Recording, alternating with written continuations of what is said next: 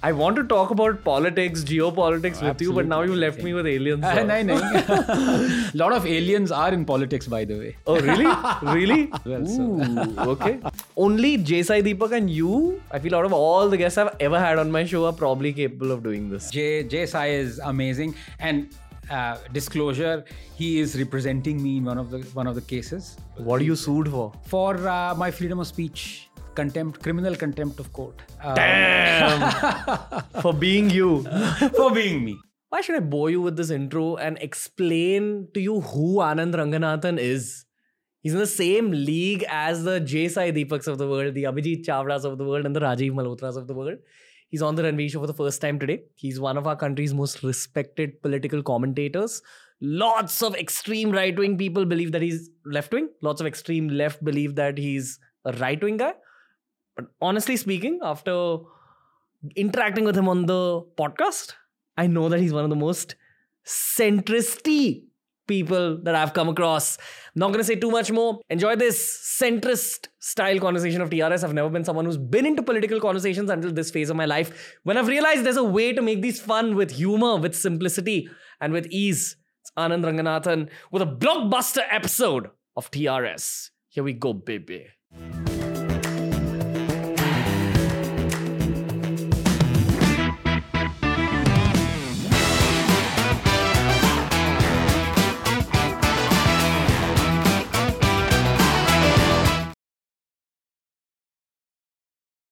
Anand Ranganathan, sir. How are you? I'm fine. Thank you so much, Ranveer, for having me. It's a real pleasure. Welcome to TRS. I also welcome the little cult you've built on the internet to TRS. How have you been able to build this kind of a cult fan following? I don't know about that. I just enjoy what I do, and I think that's perhaps that's the secret, and that's the secret that you are in the know of as well. So you have probably 100 times a bigger cult following than anybody else. No, my cult will meet your cult today over this conversation. The clash of the cults. Oh, I don't know if it's a clash as much as it is not at all. Yeah. A new age Genghis Khan kind of thing. What was that lovely, one of the greatest episodes in the Game of Thrones? The Battle of the Bastards. Oh. Not that there is to be insinuation. Calling me a bastard. No. I welcome this, maybe like a long lost brother of yours, Jay Sai Deepak, was on the show. Yes, I know. I saw that wonderful episode. Yeah. And he's a bro off camera. Yes. In terms of his energy is very brotherly. Yes. He has a sense of humor. It's just that on camera he turns into a bit of a demonic version of himself, which I love. I think he's able to build his cult out of that. So baaton mein I called him dude, I called him bro. Yes. And people are just pissed off that I humanize guys like y'all. Because y'all are like demigods for your cults. Not at all. But I think it's a well-earned title, which is why I will talk to you as a brother as well. Bilkul. If you don't mind. Absolutely. As my elder brother, absolutely. Fine. Yeah. Don't mind the inappropriate humor. Don't mind the sharp questioning either. So let's begin with what's up in life? What's up in life? Life's good. I'm enjoying whatever I want to do. And I think that's what I love doing. That's what I think should be done. Before every podcast, I do a little bit of research. I go around asking people, about, I'm getting this person tomorrow. What do you think? There was a lot of, oh my God, when I took your name. Why is that? So? Was that, oh my God, as in don't do that? Or No, it's like a wow. Oh, I see. It's like such a reputed man on your show. Like, kya baat kar rahe ho? So, Baskar pagle rulayega kya? how do you introduce yourself to a 10-year-old in Britain? Comes up to you and says, good sir, what do you do? How would you describe your job profile? So you want me to do the Julia Roberts thing? I'm just a simple guy. It's a Notting Hill reference? Yes. Wow. No, I mean, I'm just... I'm a simple, fun-loving guy who really loves whatever he wants to dabble in. And I would like to see myself as a jack of all trades and master of none. Okay. Because my bread and butter is, of course, science. And if there's one thing I've learned being a scientist, it is that you can never be an expert in any domain of science. You can at best be a student. And I think that's science gives you a lesson in humility, and I think that's the biggest lesson. And if I can, this is a free-flowing conversation, Sure. right? So I can Go wherever you wish. Connect neurons as and when Wherever. please, yeah. So, and the biggest example of that, Ranveer, is that 120 years ago, when during the time of Darwin and Wallace and other people, when people started thinking about biology and evolution, they would draw what is called the tree of life, which is all the organisms that they know of, the species and genus and everything, and they'll put where are they placed in a kind of a metaphorical tree. So you would have bacteria, you would have fungi, you would have apes, you would have tiger, other animals, and all those things. And if you look at the tree of life of the late 19th century, 1880, something like that, during the time of Darwin, you would see man is sitting on top of the tree of life. That is what the perception was, If you see the modern tree of life, man is barely hanging on to a branch which is one of 6,000 branches, So, and that has happened without science dictating to you that, look, this is what you must believe in. No, science just puts things on the table. It's up to you to believe it or not. And the fact of the matter is, the single most biggest lesson that science has taught in the last, biology and for that matter physics as well, is humility, that you are no one. Nothing matters, and you thought you were sitting on the top of the tree, and now you're barely hanging on to a branch. And one other thing that I feel, which is really surprising, is that of all the attributes that we put to human imagination, that, oh, we can imagine great and we are amazing at imagining things. Why is it that all aliens have 2 ears and 2 eyes and 1 nose and 4 limbs?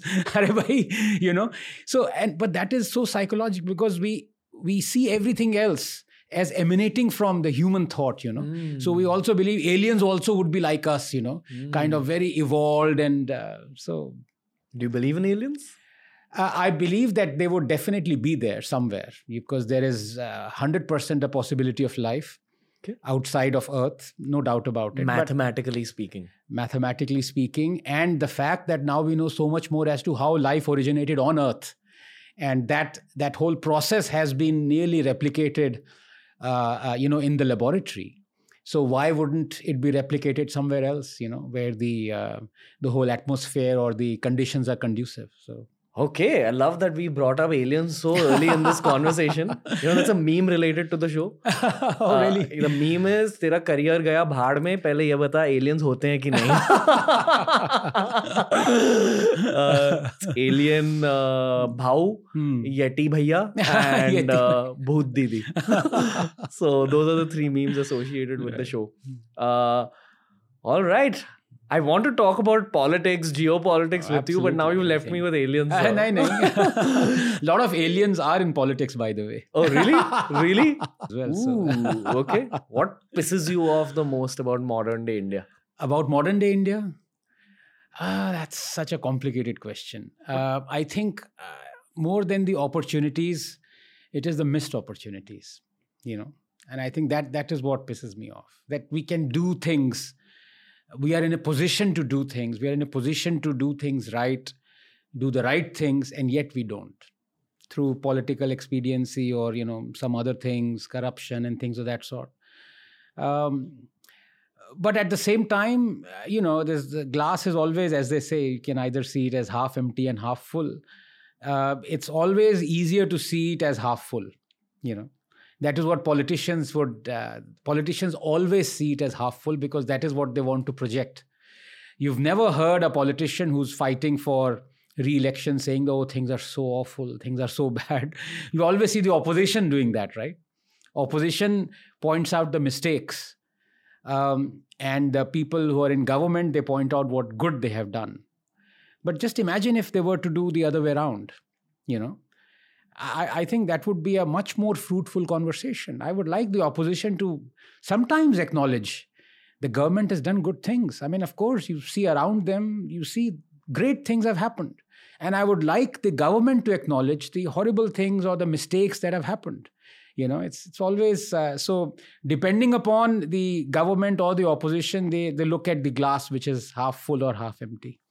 Very interesting perspective. That will never happen. that will never happen. In the last 10 years, I have never seen the opposition commending Modi on anything, which is very strange. Even on, for example, Fit India, they did not comment on that. Even on Swachh Bharat, making more toilets. In fact, some of them went on to say that toilets should not be made because they're taking away the bonding time of females when they used to go to the fields at 6 o'clock in the morning. So, but that's the story with when BJP was in opposition. UPA did a lot of good things in their 10 years. And I never saw BJP perhaps once or twice commend the UPA. But other than that, never. You agree that we live in a time of polarizing opinions? I love polarizing opinions. And polarized opinions as well? Yes. Like it's a polar world? Yes. Where either on this side or that side? I call it, we are all bipolar. Including the earth, which is... my big hope is that, honestly, long-form conversations, and this is pretty much the only medium. I want to say shit like research papers and all, but people my age don't read as much as people your age did when you all were my age. That was the only thing to do then, so... my hope is that long-form conversations like this help people land up on a shade of grey rather than thinking that the government is black or white, that the opposition is black or white.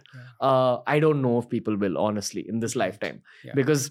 by the way, I for one, I don't like grey. I'm a black and white guy. Yeah? Why? Because I think grey allows you to be a hypocrite and grey allows you to pick and choose. I think you're already being grey a little bit, honestly, by just acknowledging that the UPA did something positive and that the Modi government has its own negatives. And then you highlighted the positives on this side and the negatives on that side as well. That's grey by itself. But so I'm curious to know why you say that you're not grey. So, for example... Let us take some historical figures. Sure. So some people say, oh, Tipu was fantastic because he gave some money to a mutt for the temple to be rebuilt. So at the same time, they do not say how barbaric Tipu was when, he went along demolishing some say 800 temples and he killed and converted so many Hindus and Christians. And if you read his manifesto, he says, conversion of Hindus and deaths to the infidels is our sacred duty and all that. But so you see one person saying, oh, let's ignore all that because he gave money to the mutt. I think that's grey. You are picking and choosing a characteristic. For example, what if tomorrow I say, look, that's a wonderful watercolor by Hitler. Wasn't he a fantastic painter? Or I say, look, Mao did pretty, quite a lot of good things. Plus, he was a good poet as well. Ignoring the fact that he killed 63 million of his own people, and he's on the currency mark. Same with Churchill. Churchill won us the war. At the same time, do you ignore the fact that he's directly responsible for the murder of 4 million Indians in the Bengal famine? Or, he was the first one to deploy phosgene gas and out and out racist, imperialist. So grey allows you to, hop on. Play like, used to play statue, hopscotch. So, आज आप इस circle में, square में हैं, कल आप उस square में हैं. And politicians love the grey. Love the grey. आप कोई भी example, and no one is immune to it. You look at, for example, a government that believes in capitalism. Suddenly elections come and they will start doing, Modi Sarkar it's a communist in terms of, economy and thinking of, finance and all. It is a left-wing Sarkar. Really? Yeah, just day before yesterday, they gave 90,000 crores to BSNL. That should not exist because, it was Narendra Modi, and that's one of the things that endeared me to him in 2013. He said a government has no business to be in business. He said it. He said it in 2013, 2015, 2018, and 2022. Government, and in the last 9 years, all this government has done is to be in the business of running businesses, other than Air India, But you can see, government, he's absolutely right. He was right. Government cannot run businesses. Okay. Cannot, because it is based on competition,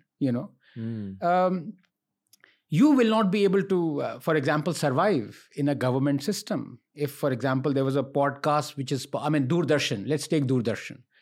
Do you think Doordarshan would be able to compete with private channels if it was not, given so much of funding by the government?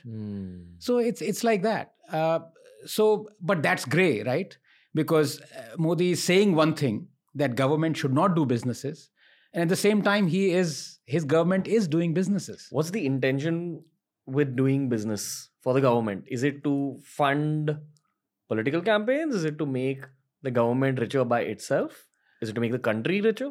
What's the one layer deep intention? It's basically to win elections, because freebies, and this is a complete misnomer that only Aam Aadmi Party or Kejriwal is involved in giving freebies. In fact, I have a running thread where I've listed out the freebies given by every political party. BJP has possibly given more freebies than any other political party. For 8th standard students watching this, you'll have to give some context on what freebies mean. So freebies are like, you give doles like free electricity or free water, free trips to senior citizens, things of that sort. Everything is free. Okay. Now, but you see, when people ask me, should freebies be given or not? Now, that's a difficult question, because a country like India, a government needs to be a welfare state. Otherwise, people will die by their millions. For example, in COVID, the government needed to give 80 crore people 2 meals a day, which it has been, and it has continued that. The government needs to give free education. It needs to give free health insurance, things of that sort. Perhaps not, for the long term going forward 50, 20, 30, 40 years. But so I am a proponent of welfare state. What I'm not a proponent of is the money that is coming to the government to make sure that this welfare state exists and prospers. That money cannot come from socialism. That money has to be generated through capitalism. A welfare state is possible only in a capitalistic world, not in a socialist world. You mean to say that instead of them running their own businesses, yes, rather have actual businessmen, businesswomen run and businesses? And you tax them. You tax them and you get like what America does, so you, for example, if we had huge conglomerates like what America does, and we tax them nominally, not like, basically squeeze the life out of them, which is what India does. Because you need money to run things. You just can't keep on printing money like America does. America is in debt of what, $25-30 trillion, if I'm not mistaken. In fact, just a week ago, they were about to go into so-called quote unquote bankruptcy or something, but it is always saved at the last moment. India will not be saved if we reach that situation. Bangladesh is currently in that situation. Pakistan has been for so long. Sri Lanka was. So this kind of, keep on running debt is a very risky business, because we can't, like America, we can't keep on having this, what they call helicopter money, keep on printing money. We just can't do it. But the fact of the matter is, governments cannot run businesses. And myself and a very young economist, Karan Bhasin, very gifted guy, we wrote an article last October about public sector units. So India has, we tabulated, it wasn't very easy at all. We had to look at all the government kind of activity reports from finance ministry and all those things. So the bottom line is India has about 1,830 odd public sector units, central and state. About 400 of them are non-functional, but still government is paying money. You're talking at a very high level here. This is a podcast for like college students. Okay. So public sector units are like public sector banks, like State Bank of India. Navratnas are an example.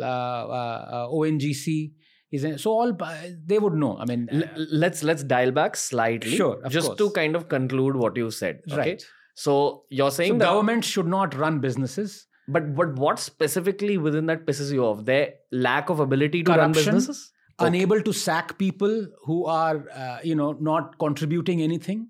Okay. Non-competitiveness.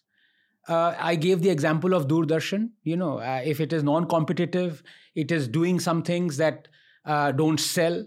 but you keep on, having it just because it is a kind of a propaganda or a broadcasting machine for you. So, Likewise, state banks as well. okay, Nationalized banks. You're saying in the mechanism of those businesses created by the government, there's a lot of lazy people who make money through corruption and a lack of their own abilities. Yes. But they're like, oh no, we work with this particular government organization. And overall, that government organization doesn't perform as well as a private organization could in its place. Yes. And, basically, to give you an example, we used to have in our refrigerators and air conditioners chlorofluorocarbons, until it came out that they are very harmful because they deplete the ozone layer, and then CFCs were banned. As late as 2 years ago, the government was funding a PSU, public sector unit, that was its job supposedly was to make chlorofluorocarbons. Okay, they're outdated. That was banned in the late 80s. But the public sector unit existed because people had to be paid their salary. So likewise, there are so many companies that the government is just simply, paying money to because it doesn't want to, end those things. Air India is a great example of that. What business is it of the government to run an airlines? So if they just shut off all these businesses, yes, you're basically saying that a lot of corruption will go away from the country. Yes. So your actual point of being pissed off here is the corruption that all this enables. Corruption and the kind of image that it generates, that you can earn money without contributing anything, without being profit making, without being responsible for taking the company higher, without inventing stuff. I mean, it's the antithesis of Darwinian evolution that is based on survival of the fittest, empathy, as well as competition. Okay. When this exact point is brought up to PM Modi, yes, what do you think him and his team think? Because I'm sure someone would have brought this up. Of course, yes. That there's so much corruption through all these businesses. Yeah. What do you think his or their defense is, and why is it still running? Yeah. So the first action would be that somebody would get up and open the window, and the person who suggested this would be thrown out of the window. The second one would be, भाई election कैसे जीतेंगे? जिस आदमी को आप sack कर रहे हो, वो आपको वोट नहीं देगा. और ऐसे करोड़ों लोग हैं, लाखों करोड़ों लोग हैं जो एम्प्लॉइज हैं इन लॉस मेकिंग यूनिट्स के. They are not going to vote for you. Their children are not going to vote for you. And the prime example, let me give you an example how socialism and this kind of warped thinking wins elections. This generation, you made me very conscious as to how to... No, please don't be conscious. Okay, so there is something called the old pension scheme and the new pension scheme. Yeah. Right? So the old pension scheme was ordered to be looked at by the Congress government. And in fact, Dr. Manmohan Singh, who's an economist, very well-known economist, in fact, he's a wrangler, which is incredible. He's a very rare entity that got if I'm not mistaken, 2 firsts from Cambridge University. It's almost impossible. So he's a very gifted guy. So Dr. Manmohan Singh and his associate, Dr. Montague Singh Ahluwalia, were asked to look at this. And they came up with this new pension scheme. And slowly all the states realized that, look, the old pension scheme is going to make the states bankrupt. We have to revert to something new, because the old one was putting the onus on younger taxpayers, and that's just unfair. And there were so many other things that were wrong with it. So by 2018, 2019, most of the states had replaced their old pension scheme to new pension scheme. Now, what did Congress do in Himachal Pradesh? It said, we will revert to old pension scheme. Congress wanted to go back on its own pension scheme because it wanted to placate a vote bank of retired, old generation people or whoever. And they won the election and they reverted to the old pension scheme. They junked their own policy. And in fact, Montague Singh Ahluwalia went on record to say the biggest revdi, i.e. freebie, is this old pension scheme. Don't do it. But yet Congress did it. They won the election. And the repercussions of that is that every state now wants to revert to the old pension scheme. Chhattisgarh, I think, is already reverted. Punjab, which is an AAP-ruled state, still has reverted. 15 lakh Maharashtrians went on strike demanding that the state revert to old pension scheme. Which, when you look at it from a macro perspective, is Yes. terrible for young people paying taxes. Disaster, because 80% of the revenue that a state like Himachal generates will go on into propping up this old pension scheme. Rather than building infrastructure, Yes, rather than helping protect the environment. But election jeet gaye Congress. Okay. You know? Let's, for a second, and I'm not defending them at all, but let's for a second humanize a politician's career. Both a BJP politician and an anti-BJP politician. A political career has two parts to it. One is win the election. Second is be in power and then govern policy, know how to run the country or the state, etc. Most people would be very concerned with this whole getting into power phase of their career. And that's what actually leads them to taking decisions like this, which may not benefit the country or the state in the long term, but will get them in power. Correct. Okay. Is this the dark truth about a political career? That sometimes you have to do what's wrong for the country in order to selfishly gain advantage yourself and then maybe correct it later? It's not, I won't even call it dark truth, Ranveer. It is the only truth. But if it's the only truth, it will never change. The electorate have to decide. I mean, you look at, for example, European countries. I know you can't extrapolate 1.4 billion people population of India to, let's say, UK or Nordic countries, you know, कि वहाँ पे election के मुद्दे क्या हैं, you know. If you do that, then you would realize the politicians would have to, for example, हमारे देश में tomorrow during elections, a politician says so many things. He is never held accountable. ये free, वो free. अभी कर्नाटका में आपने देखा, you know, इतना सारा वो चल रहा है. In UK, if you say it, the very next day, he is forced to explain where is the money going to come from. You say we'll do this free, we'll do this free. People just don't believe the politician. They say, well, where is the money? You're simply not going to do it. So you will go in debt and then, you know, it's basically that vicious cycle.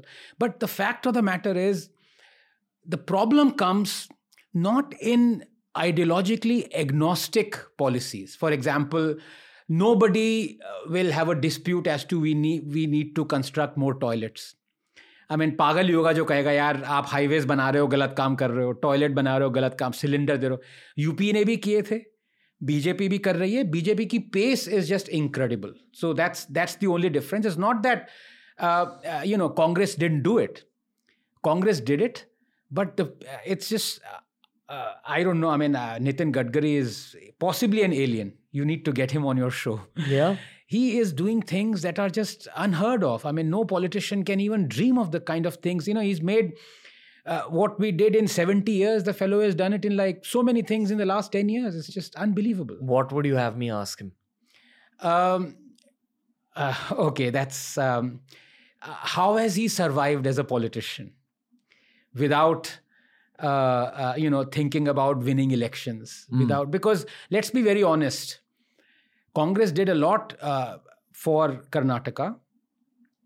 BJP has done even more in terms of infrastructure for Karnataka. I have the figures, I have this thing, and yet it lost the elections. So doing a lot does not translate into winning elections. Why?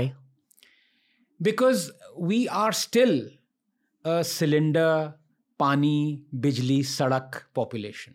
As in, your vote will go in the direction of where you feel the amenities are coming from. Yes. And I don't begrudge that at all.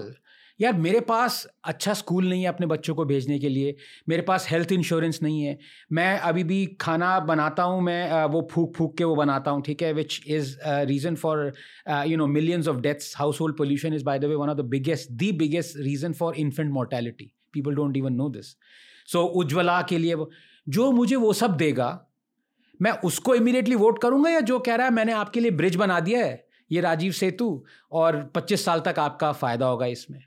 It's like a chalk and cheese thing. I won't even think, you know. So yes, all this infrastructure is great for the country for the medium term as well, because it generates employment, direct employment, because you are employing lakhs of people in making all that infrastructure. Plus, because of that infrastructure, you're creating so many jobs and so many. So it has to happen for our development. Problem वहाँ पे आती है जब leap frogging चाहिए होती है आपको. वहाँ पे I'll put it कि every government becomes anti-national. actually anti-national. Because उनको दिखता है कि यार अब तुम 20 साल के आगे सोच रहे हो, मैं जीत जाऊं पहले elections. ये tragedy है. Break down this thought of leapfrogging and anti-national. Okay, so for example, let's take the farm bills. Okay, the farm reforms. You'll have to give context on all these things. Yeah, don't assume that anyone knows anything. No, absolutely. So basically, as everyone knows, 2 years ago, I think it was 2.5 years ago, Modi decided to bring in these 3 farm bills.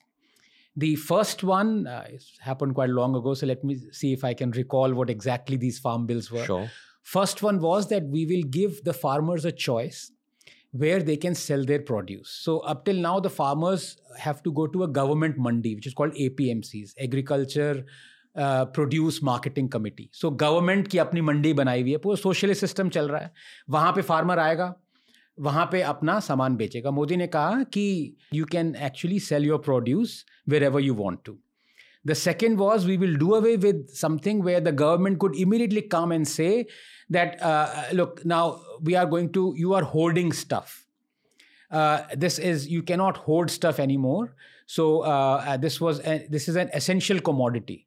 And that was devastating because, no go down maker would actually make go down. So what used to happen is a farmer produces something in the Western countries, you can store it up to 6 months a year. Right? And then enter the next agricultural produce cycle. And then so for 6 months to a year, you don't have to worry about the perishability or perishing of your produce. It's in go down. यहाँ पे क्या होता था कि आप, here what would happen is you make a go down, the farmer stores it, and suddenly the government executes this Essential Commodities Act, and let alone say that you can't hoard, quote unquote, hoard is a very negative connotation. You can't store stuff in go downs. People would be arrested. So no businesses would enter making these state-of-the-art go-downs. So farmers were forced to sell immediately whatever they produced, And the third was to bring in contract farming, which is that if a business organization like the Adani or the Ambanis want that the farmer to produce this crop, cash crop instead of wheat or rice or something, they, you contact a farmer and enter into a contract, and the farmer grows that for them. These were the 3 things.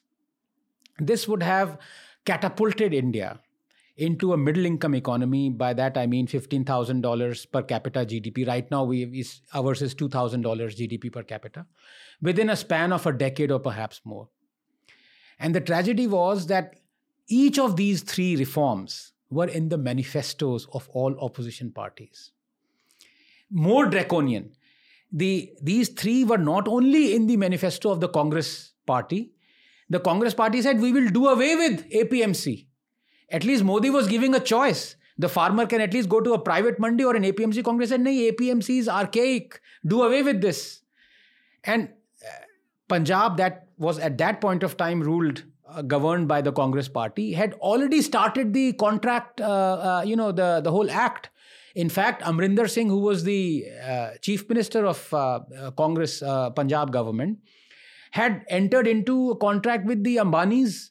I think it was a 6,000 crore contract, and the businesses, a lot of other business houses were contracting the farmers to produce whatever. But the moment Modi brought in these things, Congress, you know what happened. Congress called them Kale laws. There were these protests for more than a year. They blocked the highways. There was like lakhs of crores of money was just completely, destroyed. Economy was destroyed. All those businesses that were around those highways, each day they were losing 3,000 crores. People died. And the worst thing was that after all those farm bills were repealed by Modi, that alone was an anti-national decision because he didn't give any reason for that. If I was a farmer in America, I would have sued the government, because in America you have this class action suit. You just can't take an arbitrary decision because your decisions affect my well-being, my prosperity. So government can't say, oh, we take those farm bills back. If you promise something that is going to make me prosperous and you renege on that promise, I should be able to sue you. Because, you don't lose anything. I am losing my health and prosperity and well-being, So, and what happened was these anti-national opposition parties, they won. And the Modi government took this anti-national decision to repeal the farm laws. That is what is called leapfrogging. Just these three things. And I ask you a very simple question. You are the next gen, present gen, amazingly, gung-ho about, optimistic about India. You have a business. You want to attract the audience rather than, privately, rather than go to a channel which is entirely government owned. If you can do it, why can't a farmer do it? Who the hell are you to tell the farmer that you should only go to a government marketplace to sell your produce? It's like, you create something and you say, oh, you can't go to Amazon. Come to Sarkar, Pradesh, Committee, Amazon-like marketplace. You'll say, to hell with you. When you can say it, why shouldn't a farmer be? Farming is a business. And that is the tragedy. You see, we have more than 40%, almost 44% of our ready labor force, which is, I think, about 515 million Indians is our ready labor force. 44% of that is involved in agriculture, which is crazy. In Western countries, middle income economy, it's not more than 2 to 3%. I mean, this is a catastrophe. It's not waiting to happen. It has happened. 83% of Indian households are directly involved in, or they are related to Indian agriculture. Okay. I have a couple of questions for you which are completely unrelated, because now we'll do a sharp pivot. Sure. First question, how do you retain so much data in your head, Mr. Scientist, like Dr. Scientist? The second question is, are you not afraid that when you're talking so openly about the criticisms that you have for the government, are you not afraid that one day two guys in black suits and black ties will show up at your door and shoot you or something? Are you not afraid of that possibility? No, I'm not, because I'm a free speech absolutist, number one. B, one of my favorite sayings is by an amazing judge called, I think, Giuseppe Falcone, Judge Falcone in Italy. He said, the one who is not afraid of dying dies only once. I think that's wonderful. That's just, people are scared of everything. They're afraid of dying, and they die almost every day. And the other fact of the matter is that when people ask me, in fact, you didn't, because I really like your show and what you do. You're very frank, and there's no censoring of any sort. But people say, sir, are there any questions that are off limits? They ask me generally. I say, well, no, as long as there are no answers that are off limits. So they are more worried about the answers that I may give than the questions that I may receive. And why shouldn't I be able to take any question? I mean, it's a challenge for me, and I would defeat myself. I'll fall in my own eyes if I wouldn't want to answer any question. But having said that, I've said this before. People call me only once. एक बार बुलाते हैं, उसके बाद दोबारा नहीं. They don't call me again. So I think to give you a couple of examples, I think that from the top of my head, a very dear friend. He was an Rajya Sabha MP, no less. So he invited me for a one-day conference on dynasty being the scourge of Indian politics. It was a BJP-sponsored event. You mean that to say that the Gandhi family is ruining India? That's the underlying message. Okay. That was supposed to be the only underlying message. Okay. And in fact, it was inaugurated by Mr. Dev Fadnavis, who's otherwise a very nice, pleasant guy. My turn came. So I took the first 5 minutes to narrate the names of 94 BJP MPs and MLAs who are dynasts. As in they're products of nepotism. Yes. Okay. So, my talk is the only talk that wasn't loaded onto the YouTube, this thing. But it's fine. I have nothing. And I've met this gentleman. He's a wonderful person. He remains a good friend. His wife is even a more dearer friend than he is. Wonderful people. But politicians have this compulsion, And I think, so obviously I've not been invited again, but that's great. It has not in any way destroyed our relationship, because I know this happens. Yeah. One other occasion, it was on corruption. And I think it was a FICCI event. I really can't remember where it was or when it was.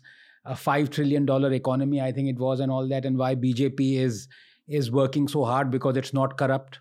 So I gave out 7 or 8 instances where BJP is intensely corrupt. Uske baad mujhe nahi bulaya. They didn't call me again. As recently as 2 months ago, there was, I think, a G20 event. I want to, I want to do this many times because people think कि क्या कर रहा है यार, एक तो तुझे बुला, they're calling you there.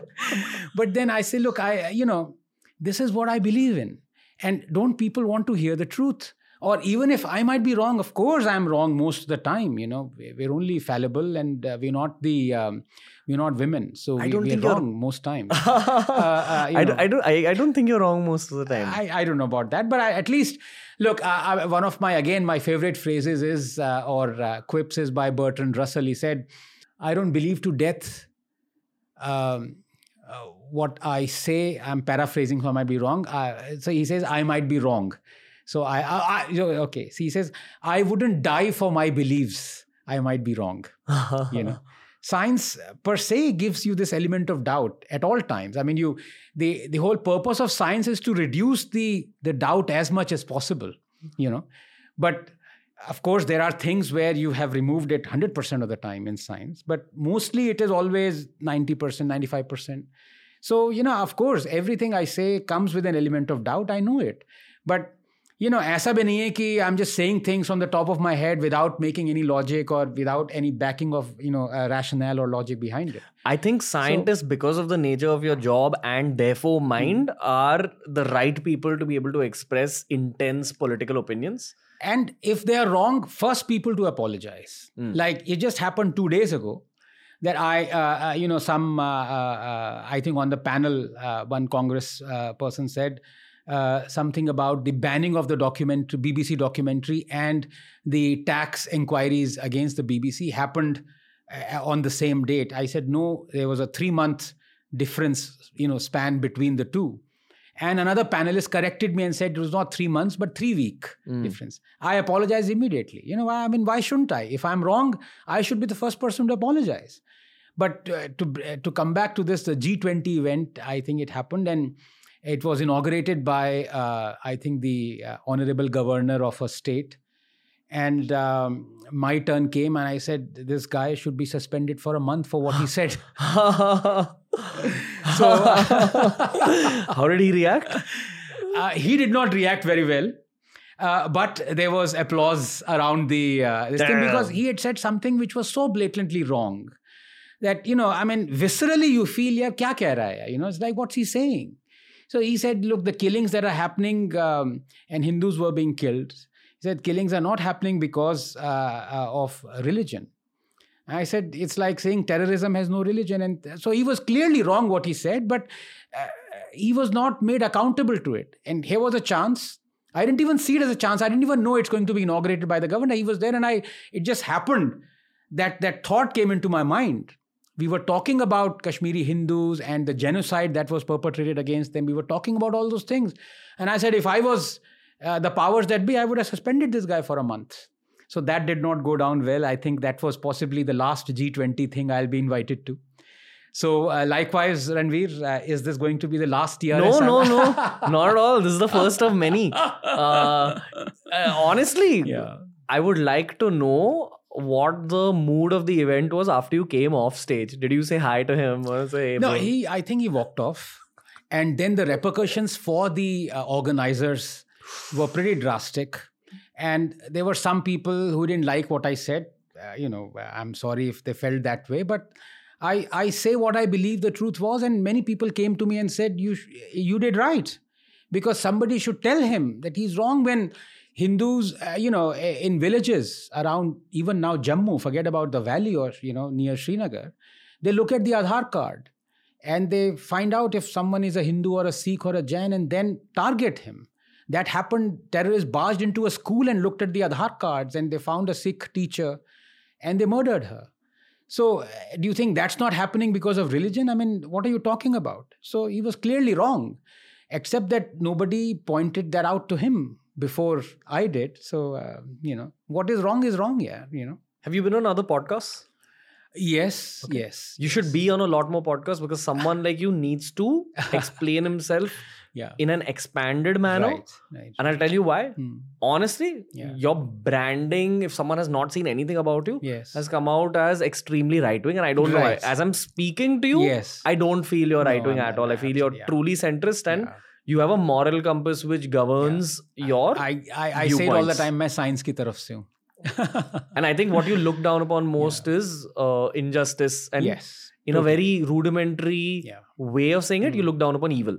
Someone is causing harm to other human beings, violence to other human beings, you look down upon that as bad. But you're definitely not right-wing in terms of you're not completely for the current government either. I think it's a very important conversation because you talked about we're living in a polarized time. You're absolutely right. And one of the things that this does to the psyche is you immediately throw labels at people. Because you are something. Even if you're not, you've been categorized. So people call me Sanghi. Earlier, I used to take umbrage at that, but now I say, "Theek hai yaar, call me anything you want." But at some point, it is because of the complex they hold.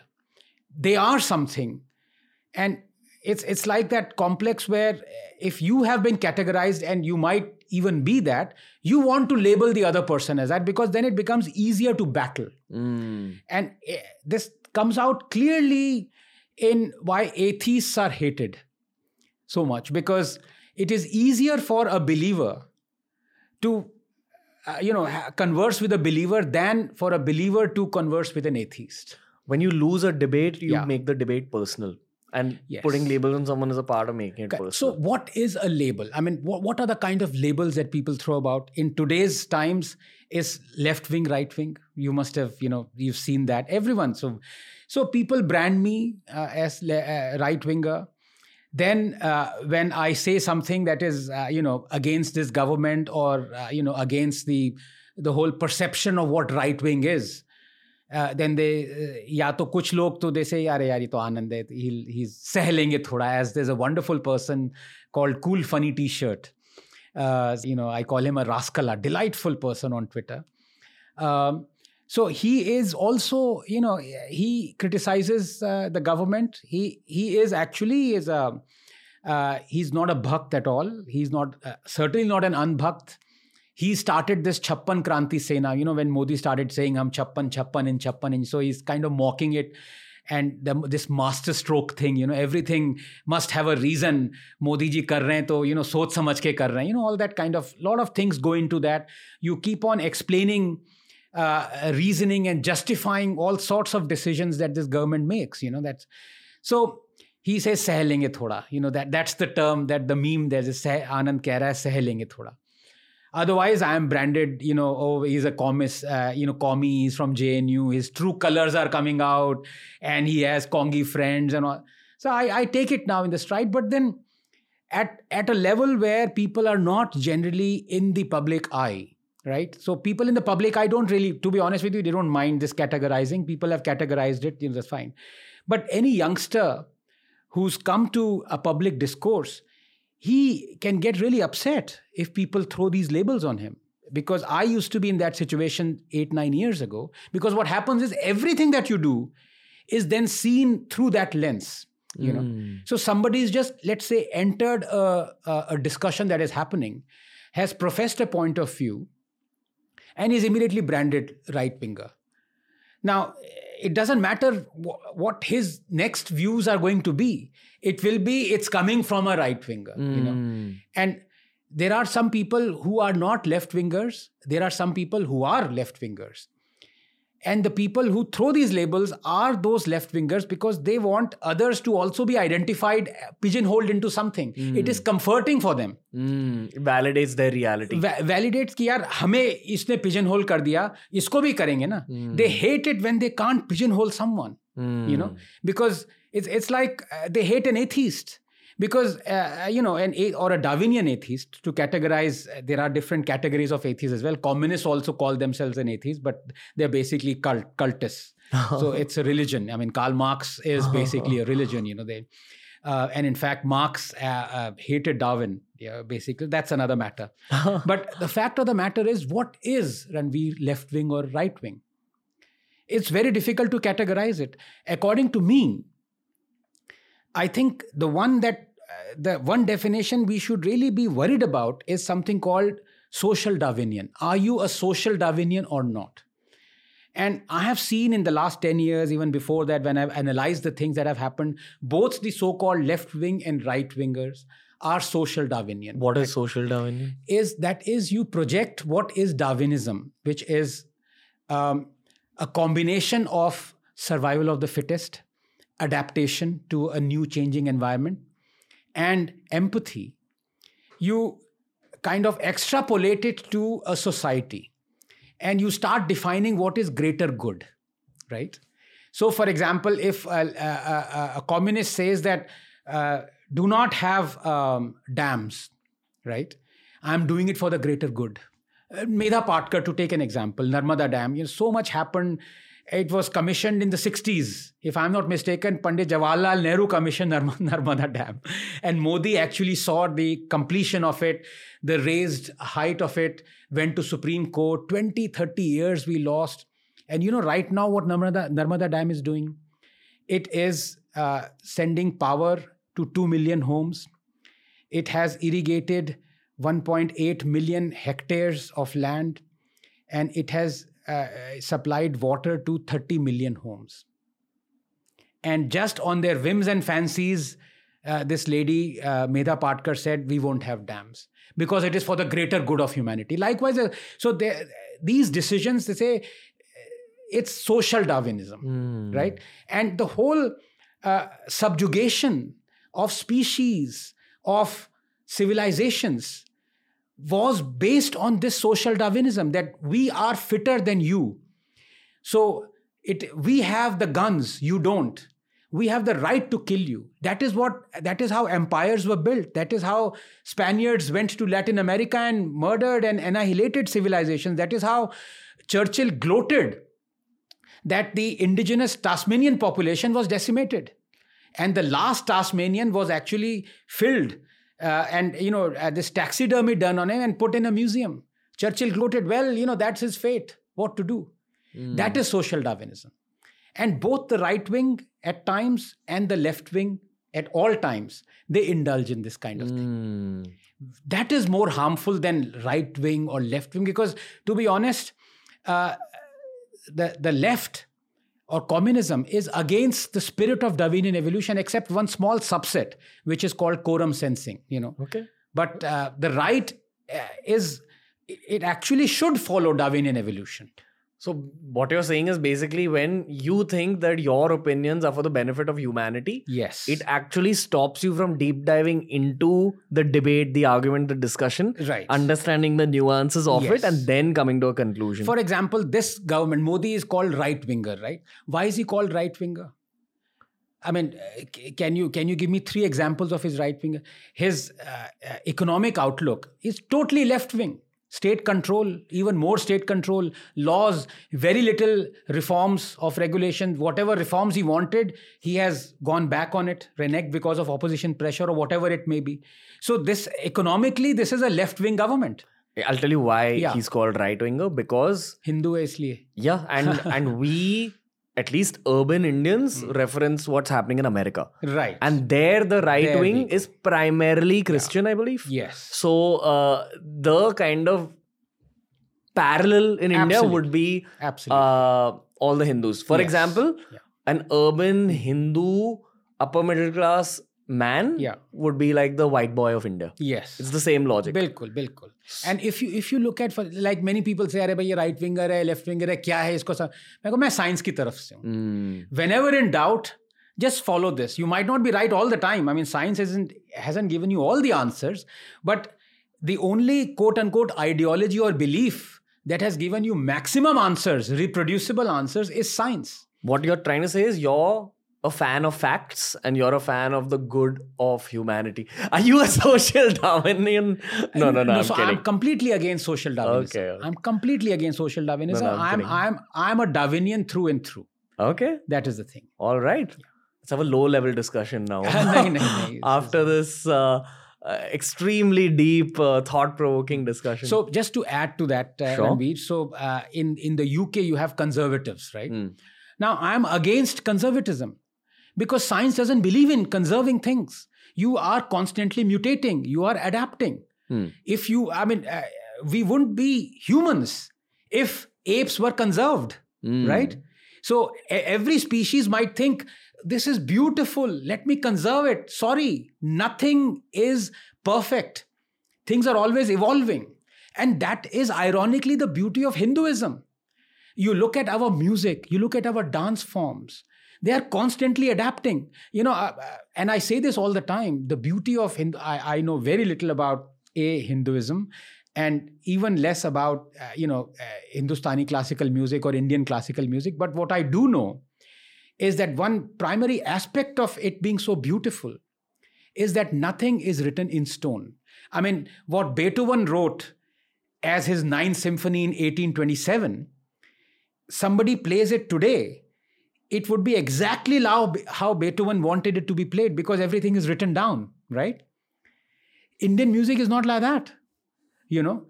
It's oral.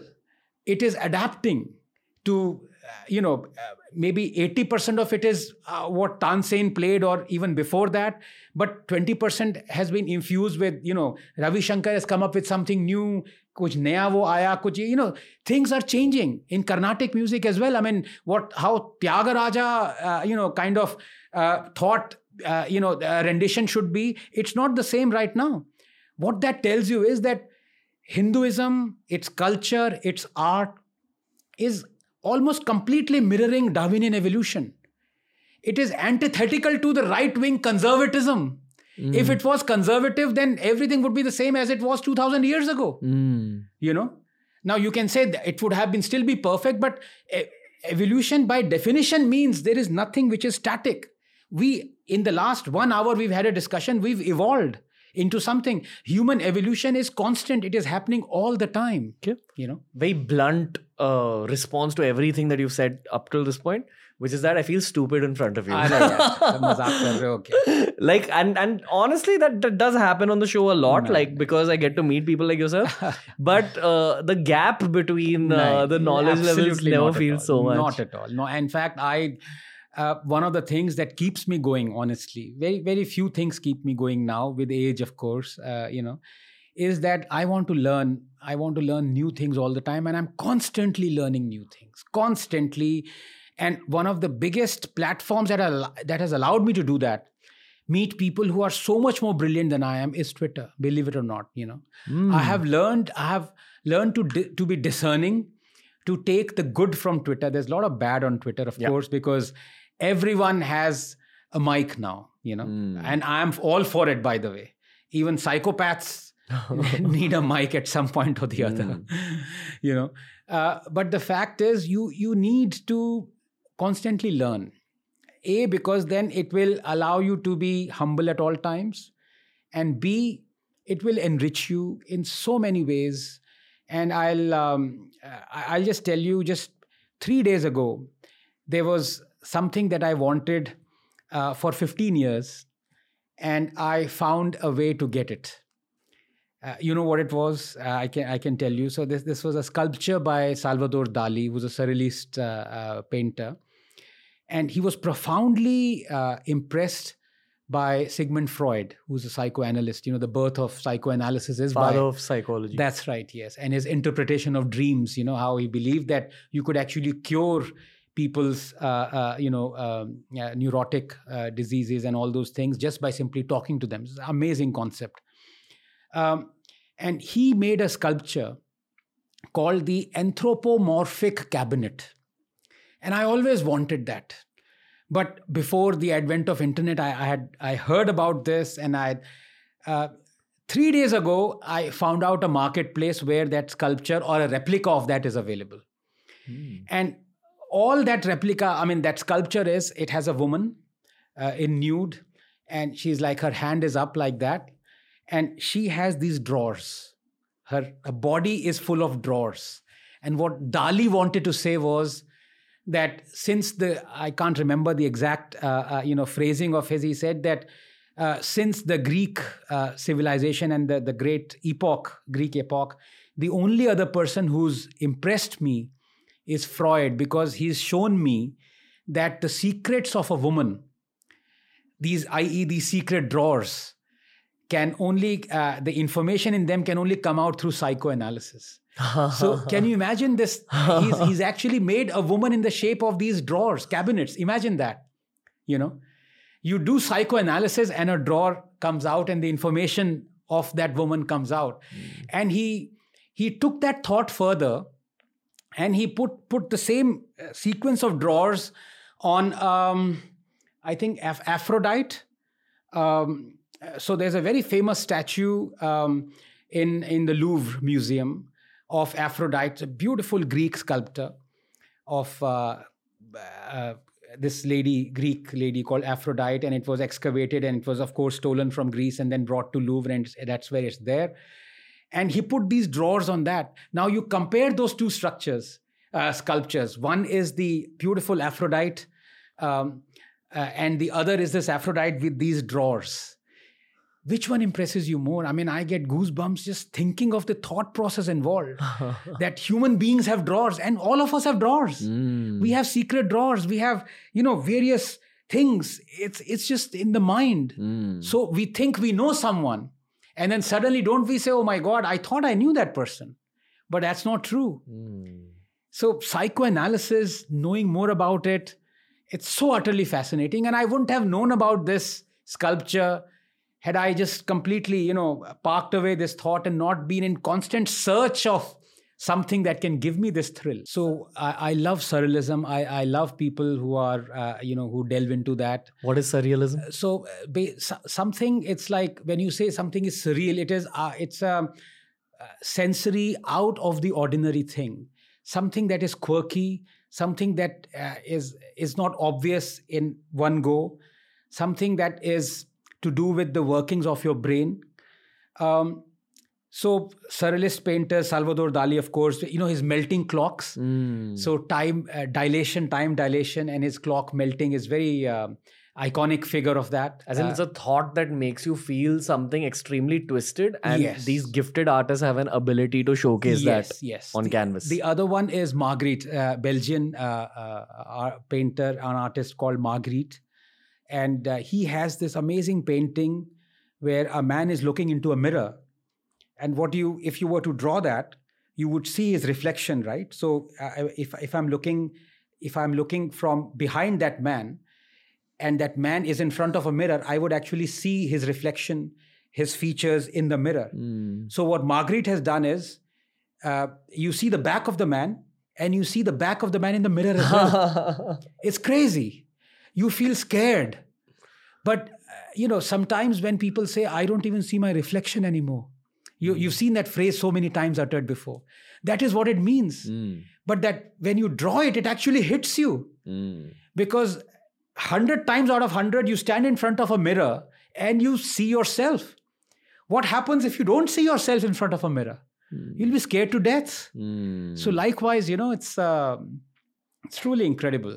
There are a lot of writers like that who think out of the ordinary, out of the box, out of the ordinary. And that is, and I would say it's a very scientific way of thinking as well. I mean, you look at artists who really inspire me are MC Escher. He was a Dutch artist.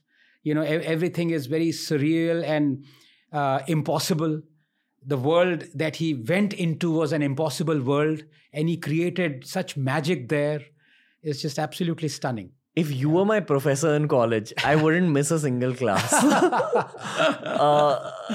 Do you get that a lot? I do get that. I do get students especially, I think they like when I teach them, but I'm quite quirky in that sense. And I'm never a hard taskmaster. I'll be very honest with you. I always set a very easy exam. Okay. Because my thinking was I had to go through really tough exams. I used to every time feel, shit, yaar, I'm sick of this. I don't want exams. I hate my teachers and all that stuff. Some of them, not all of them. So I said, if I am ever in a situation where I have to set exams, I promise I'll pass everyone. Don't tell it to just set it. No, but I think life is tough as it is. Why make it tougher? That's the thing. What narrative would you like to relay to the public about JNU? About JNU? There's this, again, very twisted, polarized opinions when it comes to JNU. It is very polarized. It's very unfortunate because JNU is not what a lot of people perceive JNU to be. Which is what? JNU is more often than not, I say. Look, there are bad things in JNU, no doubt about it. Ideologically, it is still entrenched in the communist way of thinking, which I think is wrong. There's a lot of cancel culture that has come in. Again, it is very wrong. So there are things that are wrong. But I have interacted with a lot of people who are in the public eye in JNU, and they're immediately branded as the left-winging, bloody commie, India, anti-national, this and that. And trust me, they're quite nice to talk to. In person, they are. They are. I think one lady comes to mind. I won't name her. I think she was part of JNUSU student, whatever. Extremely affable to talk to. But as with all things political, they have to have what the wonderful British phrase is, keeping up appearances. So they have to appear to be like that. I'm sure if I were to talk to, wasn't there this photo of Modi cracking a joke with Sitaram Yechuri? And right-wingers didn't like it because साले Twitter पे हम लड़ रहे हैं तुम्हारे लिए और वहाँ पे तुम joke crack कर रहे हो. But in real life, it is like that, And I hope it is always like that. Because I don't want people to agree with me all the time. I want challenges. I want people to tell me I'm wrong, and I want to learn those things. Likewise, the other side as well. And trust me, so I get that. I see that a lot in JNU. Yeah. But persona is that JNU is anti-national, JNU is this. And with our new Vice Chancellor, things are really improved. And I'll tell you why. Because she is a complete no-nonsense lady. And it helps that she has been a product of JNU. So she interacts immediately. She says what she has to say. And she does things. She's like a doer. So I think it's a good place. JNU is a good place. What's the beauty of JNU that only JNU alumni know? I think one thing that JNU has to learn, first of all, is to actually kind of interact more with its alumni. To get more fun. I mean, you look at a place like Harvard, for example. The alumni donations that Harvard gets every year is more than the R&D budget of India. And here JNU doesn't, I think it's only recently, maybe 6 months ago, that it held its major alumni meet. Every college or university, I think IITs have started doing that. Some of the alumni are filthy rich, and I don't mean that in a denigrating way. They are billionaires. They are in high prominent positions. And they should help out their, juniors. Yes. So some of the infrastructure in JNU needs to be, upgraded. New department should come up. There is a new Tamil Center for Learning coming up in JNU. And I was very happy that somebody was telling me few statues are going to be donated by the Tamil Nadu government, which is great. It's a non-right-wing government, but so what? I think when you think of something that is going to help the country, do not think of parties at all. And I think this is it's not an advice that I give to anyone. I'm no one to give advice, but I think people must realize this: that every political party at some point or the other has dabbled in things that are quote unquote anti-national. So no one is, as the biblical saying goes, he who has not sinned, throw the first stone. I hope you're enjoying this discussion. What do you think? I am immensely enjoying it. I'm a sponge right now. Like, I'm just absorbing all of this. So am I. You are changing my perspectives, which is the best kind of podcast. And I think that's the case with the listeners as well. Except for the left-wingers who've not clicked on it because of your name. Who've missed out on this kind of schooling. My hesitation with podcasting is that I wanted to reach out to so many more Indians. Right. Yeah. 3 million views is a hit podcast, but what is 3 million in front of 1.5 billion, man? Yeah. So, I don't know. That's where I'm at. Yeah. How are you liking this? Immensely. Why? Because I think I can see the sincerity where views are being exchanged. All one requires, and ever is a platform. And that is why, when Twitter started this whole thing of banning people and suspending them and all, and again I said, look, all you require is a platform. What is a platform? Platform is where trains come and go. Should the platform decide that, I will only allow Howrah Express and not Rajdhani Express? Would that be a platform anymore? No. Any train should be able to come and go on the platform. So if you have a platform where there is free exchange of views, people can be wrong, people can fight, people can do whatever, but there should be no malice towards any point of view. Yeah, I also think that when you do long form conversations like this, the audience is able to read between the lines quite literally in terms of where does the guest actually hesitate. Right. What is truly in the guest's heart. Yes. I have utmost respect for people like you who have studied as much as you have and who have thought as much as you have and who have lived as much as you have. Okay. But I'll just give you my generation's perspective. And of course, I'm not generalizing here. There are exceptions in my generation as well. Most of my generation is only on digital. For me, the two most relevant journalists, because they've been able to crack the digital game capitalistically are Palki Sharma and Smita Prakash. Right. Because Smita Prakash's podcast is fantastic and a lot of people watch it. Yes. She's able to do a much more advanced version of TRS. Right. Honestly, TRS is more humor, casual, I've been on her podcast, by the way. She's a very good friend. Smita is very good. Although she believes Mysore Pak is Kannadiga, this thing. It's not Smita, it's Tamilian. So behave yourself. And the other person's Smita is fantastic, of course. But again, her grounding, right from the 80s onwards, not to give away her age, has been on the news, how news was accumulated, during those days. So her grounding is again like what Swati's grounding was. But she has adapted. Yeah. So, so perhaps there is something in there. You get your grounding into what you believe are good journalistic practices, and then you adapt to new mechanisms, to new ways of interacting, because don't confound your audience. Don't write things that, are just only you understand. I mean, that's rubbish. That's not journalism. The one thing I've noticed about all the journalists I've met is that in most cases, the intention is right. I think it's a part of journalism ethics that you need to do good for society. In the same way that many professions are not given capitalistic training, therefore they don't develop too much business acumen. Here's a message to all the journalists watching this. Get into understanding the digital space. I feel these two women have cracked it.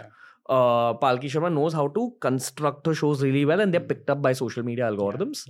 And honestly, there's a lot more money when you understand how the digital world works. My only thing that if I can interrupt you, say, I think one other thing that the audience now would start demanding, because audience is always demanding, right? Anything that you believe, as I said, if you're a conservative, you may think you've really cracked the model, but there is nothing like perfect, fully evolved species.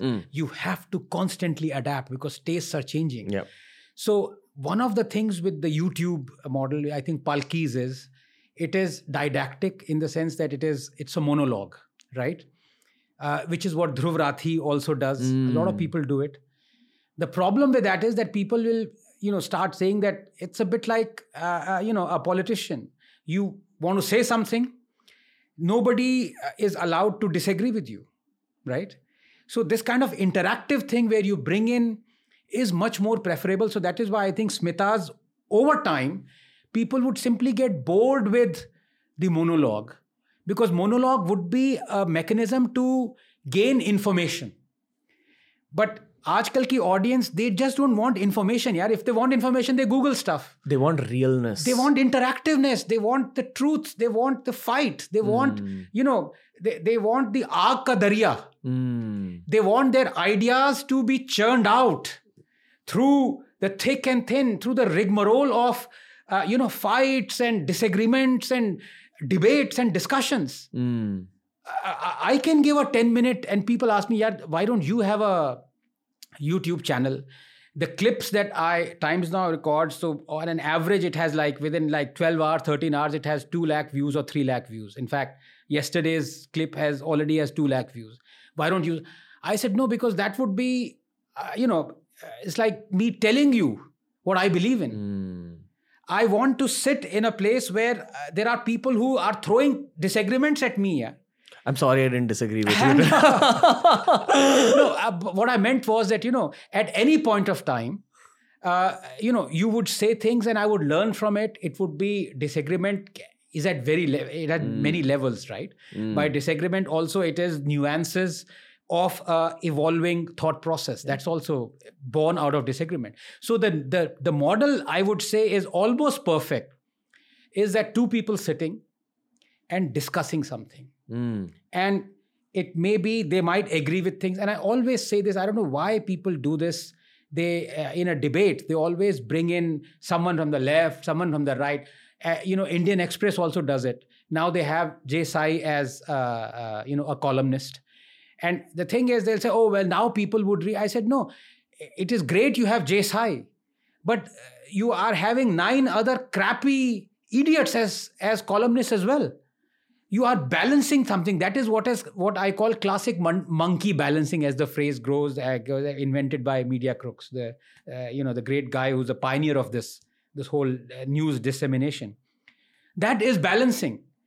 And that is disingenuous, and that is actually almost an insult to Jay Sai and other rational, logical writers, that you have clubbed, rank idiots as writers as well. And I think that's wrong. That model will not work. You don't need pigeonholed people to come to your debate and discussion. Yeah, कि 2 right-wingers आ गए, 2 communist आ गया. You bring in rational, logical people, and believe me, they will disagree with BJP and the government more than the left-wingers in this thing. It's a fact. Yeah. The other angle is you need no time limits in order to actually bring out the nectar of a conversation. It's true. Like even with these, I know my first half an hour of every conversation is going to be pretty bland. Yeah. By the 45-minute mark, it gets a little warmed up. Yeah. Post 1 hour is my best conversation. Yes. And this is exactly why I don't bring on too many film industry folks on the show anymore. Right. It's like I have politicians who are willing to talk to me for 2 hours, and the film industry folks say, no, I got to get done 45 minutes because I have to go for that commitment. Okay. Don't come, bro. If I can recommend 2 from the filmdom, one, of course, is Raveena Tandon. Please bring her. The other is Jackie Shroff. Have you had Jackie Shroff? I would love to. Maushi Oh, sorry. I had to say that. I'm sorry, Mom. My mom is so proud of me for talking to you on my show. And I say Maushi in front of Anand Ranganathan. No, but I'll tell you something very similar happened to Peter Russell. You know Peter Russell, right? I know Russell Peters. No, I'm so sorry. I've done a faux pas. Russell Peters. You're talking about Russell Peters? Yes, I'm talking about Russell Peters. Okay. I don't know why. First time I'm thinking, why the hell isn't it Peter Russell? Because that's more of a first name, last name than Russell Peters anyway. The Maushi threw you off. So there he's cracking these jokes and non-veg jokes. And he does something with a mic, which is, is basically is using the mic as a phallus, right? And suddenly he realizes his mother is sitting in front of him. And he says, sorry, Mom.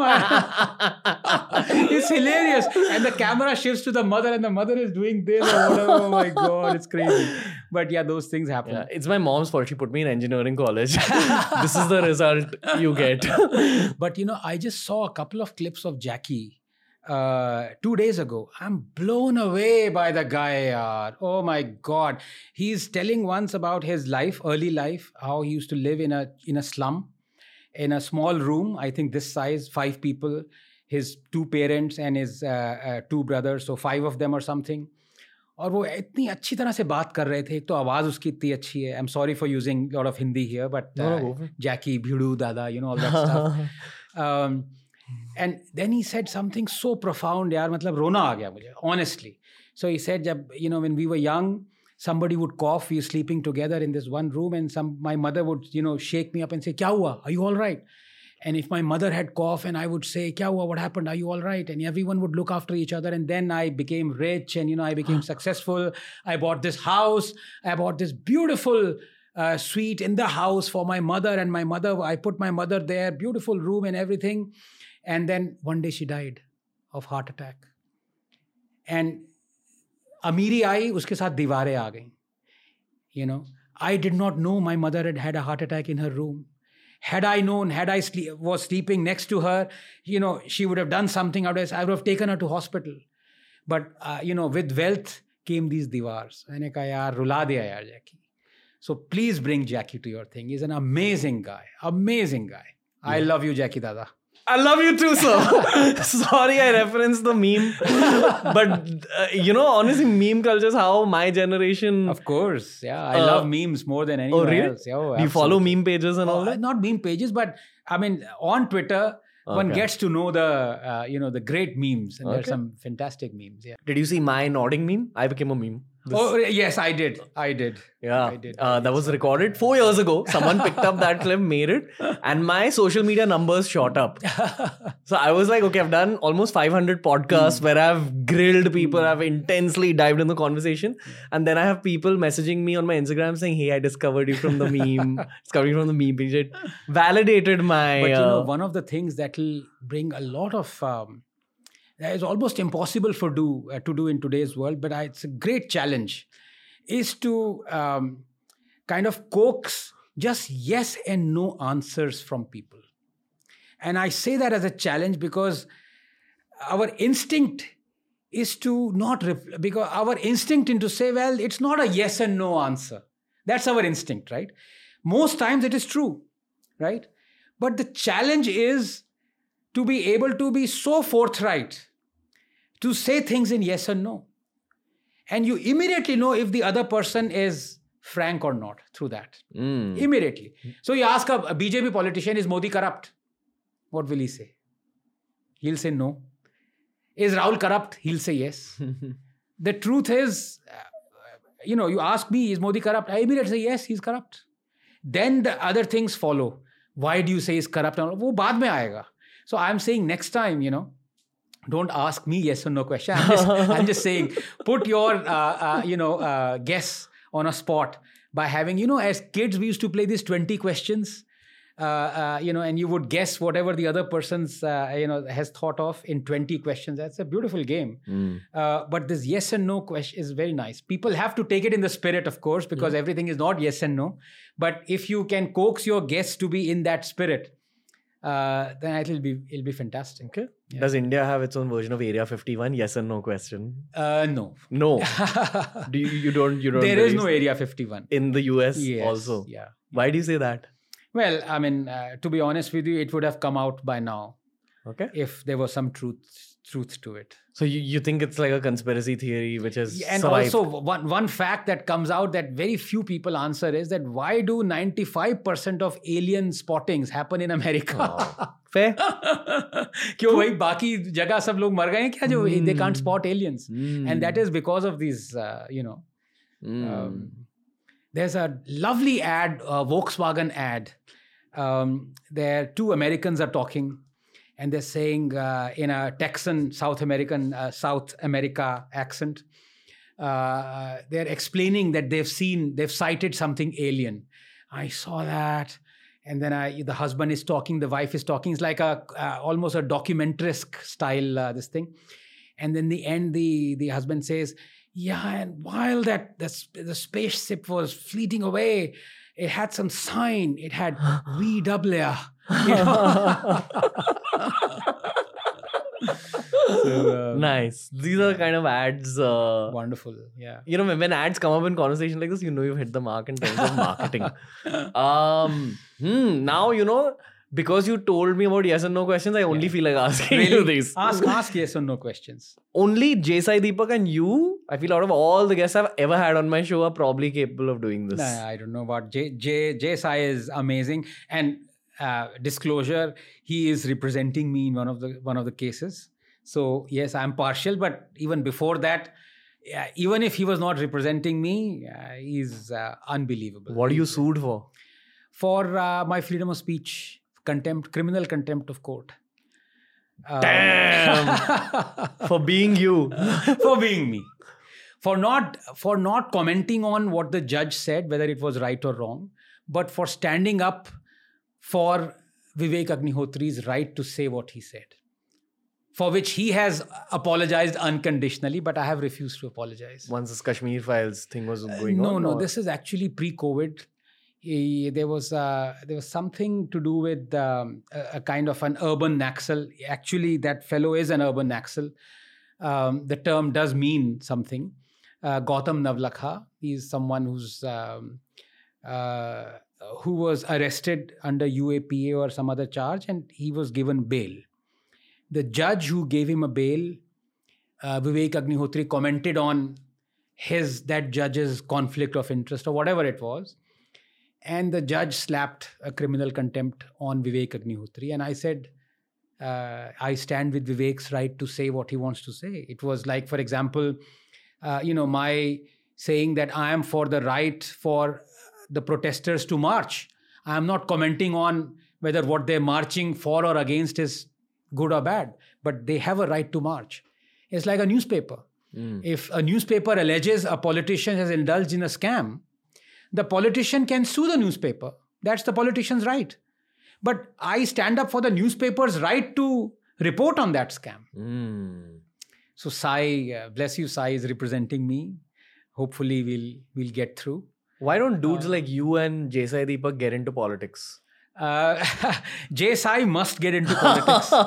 And I've said this, in fact, a couple of days ago, one clip of mine has gone viral. By the way, I'm extremely anxious about my clips going viral, because till now I'm saying good things and they are getting viral. Kabhi beech mein, you know what these clips can do, and this has happened to you as well. Yeah. Something is picked out of context and whatever it may be, and that goes viral, and so, oh my God. It's the curse of this format, by the way. I'm talking about 2 hours, one sentence will be taken away. One sentence will go, but that's the nature of the thing, so that's happened. Sai has to get into politics. We need people like Sai and Vikram Sampath and so many others. There's so many. But these are the 2 people who, from the top of my head, I can think of who must get into politics. We need people who think of the country above everything else. I think it's important. Why not you? Me, because I won't last more than a day. Because you're too outspoken. Yeah, I'm too outspoken. I'm not diplomatic at all. And things like that don't work in politics. But that's okay. If I were to join politics, I would come up with an open disclaimer that from this day on, I am going to be a hypocrite, guys. So please. Wow. Yeah. Okay. I'll say I'm a different guy, right? You want to accept me like this? Don't gali mat dena fir. You know what people do is that once they, for example, this happens to a lot, and a lot of friends also, they suddenly switch parties. So people start digging up their old tweets. So I was doing that to a very good friend of mine, Gaurav Bhatia. He's with BJP now. He was with Samajwadi Party earlier. He switched parties. I don't know why they do it. Please switch parties after you've deleted your previous tweets. Because the first inkling I had, the guy has joined BJP, I immediately typed Modi from Gaurav Bhatia. और वो पुरानी मोदी की गालियां वालियां निकली, and I started retweeting them.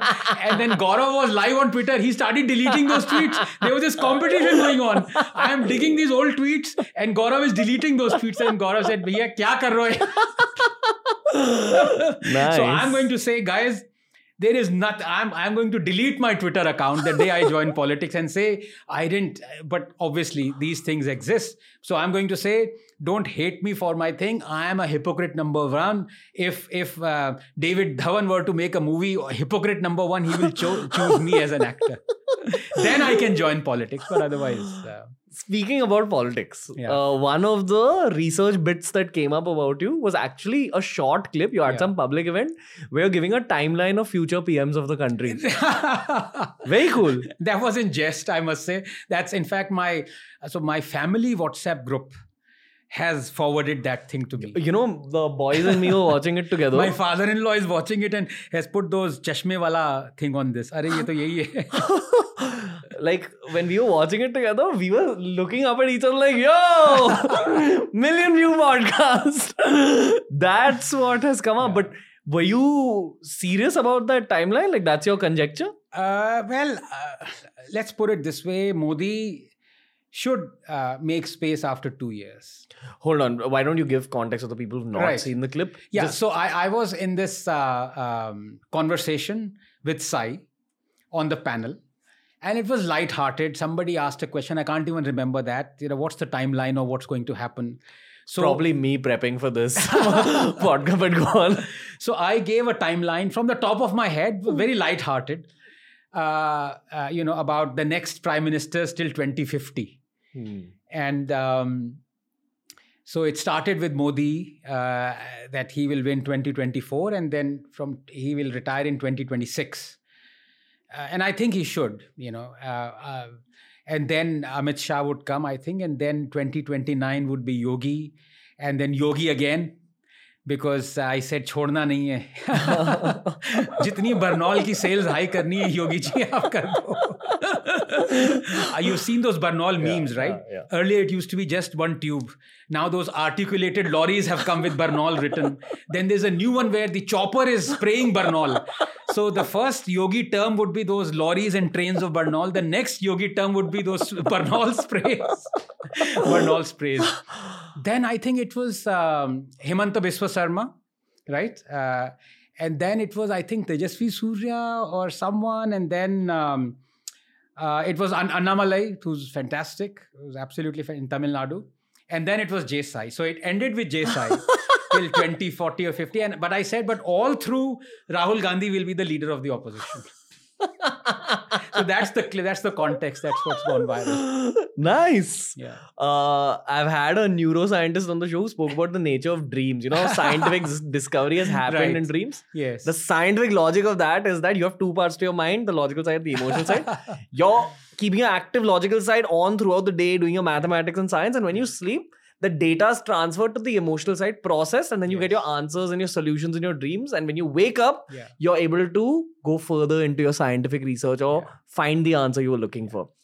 I think this joke timeline that you have created has actually come out of a lot of data being processed and some political and geopolitical observations. And then even though it's a joke, there's some truth in this timeline. I think it's difficult. I think because the nature of politics has changed in our country. And I think it's to do with the fact that politicians have realized that they're not taking decisions that are in national interest. I mean, I took the example of farm laws. There are so many others. Public sector units I talked about. How to make India leapfrog, And it can either be on the basis of technology or through decisions. Now, I gave the example of decisions, how by not taking the decisions, you've harmed India. So that's leapfrogging out of the way, gone. But I'll give you an example. I mean, I belong to a generation where, in fact, Ranveer, you wouldn't even know if I were to put, keep you blindfolded and remove your blindfold, and in front of you would be this device that has this rotary thing that goes. You wouldn't even know that was a phone once, right? You probably would. Yeah. You've seen it. You probably have you used that rotary phone? I have. I lived through the 90s a little bit, but they got out. They got out very quickly, right? I have lived through the time when there used to be a waiting, line for 2 years to get a phone. 2 years. And then you would get this kind of a Bakelite. It wasn't even like plastic. Bakelite, 50s fashion, rotary phone and all that stuff. And at that point of time, we used to be we had telephone envy, we had road envy. You'd go to the West and say, "Arey yaar, ye inki sadke dekho, rona aa raha hai. Phone, look at the phone." Said India would never be like that. But you look at now, this is classic leapfrog. If the phone technology had remained the same, landlines, physical lines, India would never have 1.4 billion people twice over having the phone connections. But we leapfrogged it, right? Because of technology. Now, there are so many other technologies that would allow us to leapfrog, and catapult ourselves into, this kind of this stratosphere that I call it, where we can generate rapid wealth. But there are so many that are not technology driven, that are decision driven. River linking is one aspect. I told you 63% of our rainwater or glacial water goes into the ocean. There are places in India where separated only by mere 500 kilometers, there is massive drought or famine, and there is floods happening. Supreme Court and committees that are for 2 decades have said we need river linking. We need to, have water scarce area, being accessible to, water areas where there is so much of flood. That is not happening on the scale it should happen. That is not technology, because technology is old. That is decision. Okay. Another intrusive thought. Yes. From the cabinet minister series I did. Yeah.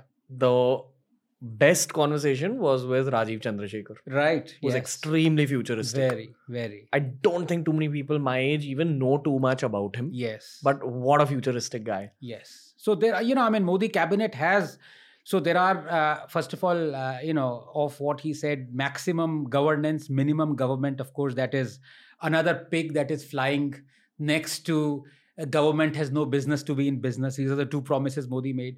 So I think the cabinet ministry is 78 or 80 ministries. That's the central government. 15 of them are exceptional. And some of them are super exceptional. Gadkari is one of them, super exceptional. But of those who are exceptional and who have a great future, Rajiv is one of them. But of course, he was a billionaire before he became a minister.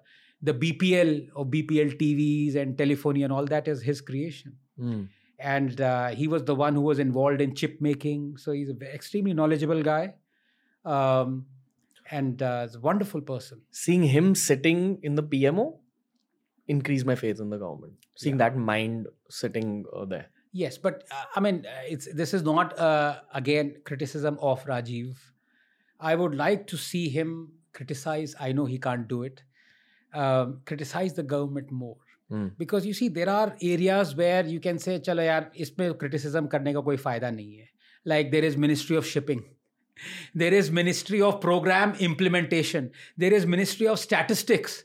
There is Ministry of Coal, Steel, whatever. But, there are these niche ministries like, for example, Ministry of IT, that is, I think he's involved in. You really need him to go politics agnostic, ideology agnostic. These transcend party, politics, ideologies, even nations. Technology transcends nations. Science, you should not think of India. That is why I say our greatest, I would say, scientific contribution, India's, is not about science at all. It is about this philosophical, I don't know, for want of a better word, genius. Vasudhaiva Kutumbakam, the world is a family. Indians have been civilizationally trained to think of the world as a family. And people have started mocking it. Ki, yaar, world is a family. Apna nahi sochta, ye hai, this hai. Look, we must think of India. But we also must think of the world, because the prosperity of the world will translate into prosperity of India. And likewise, give you an example. All these bloody hotty-totty, Westerners, including America, they talk of human rights, they talk of world and world good and all that. Who reneged on Paris climate deal? It was America, right? It could afford to renege. We are a proud signatory to the Paris climate, even though I know it will be so harsh on us because we are a developing economy. We need thermal power. And yet you look at the milestones that Modi has kept on renewables. They are astonishing. So why would we do it if we were so India-centric and not world-centric? Because we believe it is good for the world to be less polluted. So this is how I would like Rajiv to think of it. To transcend national political party, ideology, national boundaries. Not just him, but not just him, everyone, but especially him, because he's handling a ministry that cannot be India-centric. Okay. Yeah. Who else do you like in the cabinet? A lot of people. I think Nirmala Sitharaman, very quiet, unassuming person, fiercely intelligent, who's done a lot of great work, but whose hands are tied. That is the nature of politics, I think. Expand that thought if you can. Well, of what I know, she would personally, I would like her to take a lot of decisions that are in India's interests economically, that she's not being able to take because of political compulsions. You know, take the example of banks privatization, for example. So she has consolidated the I think the public sector banks, but they should not exist. you know, State Bank of India should not exist. These banks are the epicenter of NPAs and corruption, and no matter how much you would say that, look, we will start making profits, they're just rewriting your books. And this another fallacy that people talk of, Navratnas. Out of 1,800 public sector units, government controlled companies, they say, well, you have these companies that are making profits. Well, that's not the point. The point is, it is an axiom that the government cannot run a successful business. And even if the government is running a business that is making a profit, in private hands, it would be making 100 times more profit. So you're actually running at a loss. So a lot of, Nitin Gadkari, of course, Hardeep Puri, and there are so many. Smriti Irani is doing a good job. There are many. There are many who are just ministers where I believe ministries should not exist. Why do you need a shipping ministry? Why do you need a ministry for statistics, for heaven's sake? So there should be only 15 ministries. Yeah. Teach me about your scientific opinion on Yogi Ji. On Yogi Ji? Yeah. Scientific opinion. Yeah. So if you could expand a little on that, because I don't know what you mean by the, fact-based, evidence-based truth about his capabilities as a leader. Right. Truth about what's happened in his tenure. Right. And as CM.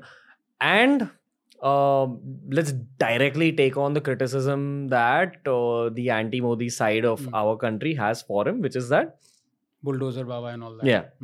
And just extremely pro-Hindu, etc. Right. So two ways to answer it. One would be using data, which is what I did just before the UP elections, that coverage, because I think he is the only chief minister to have regained the post of chief ministership in 35 years in Uttar Pradesh, which is remarkable.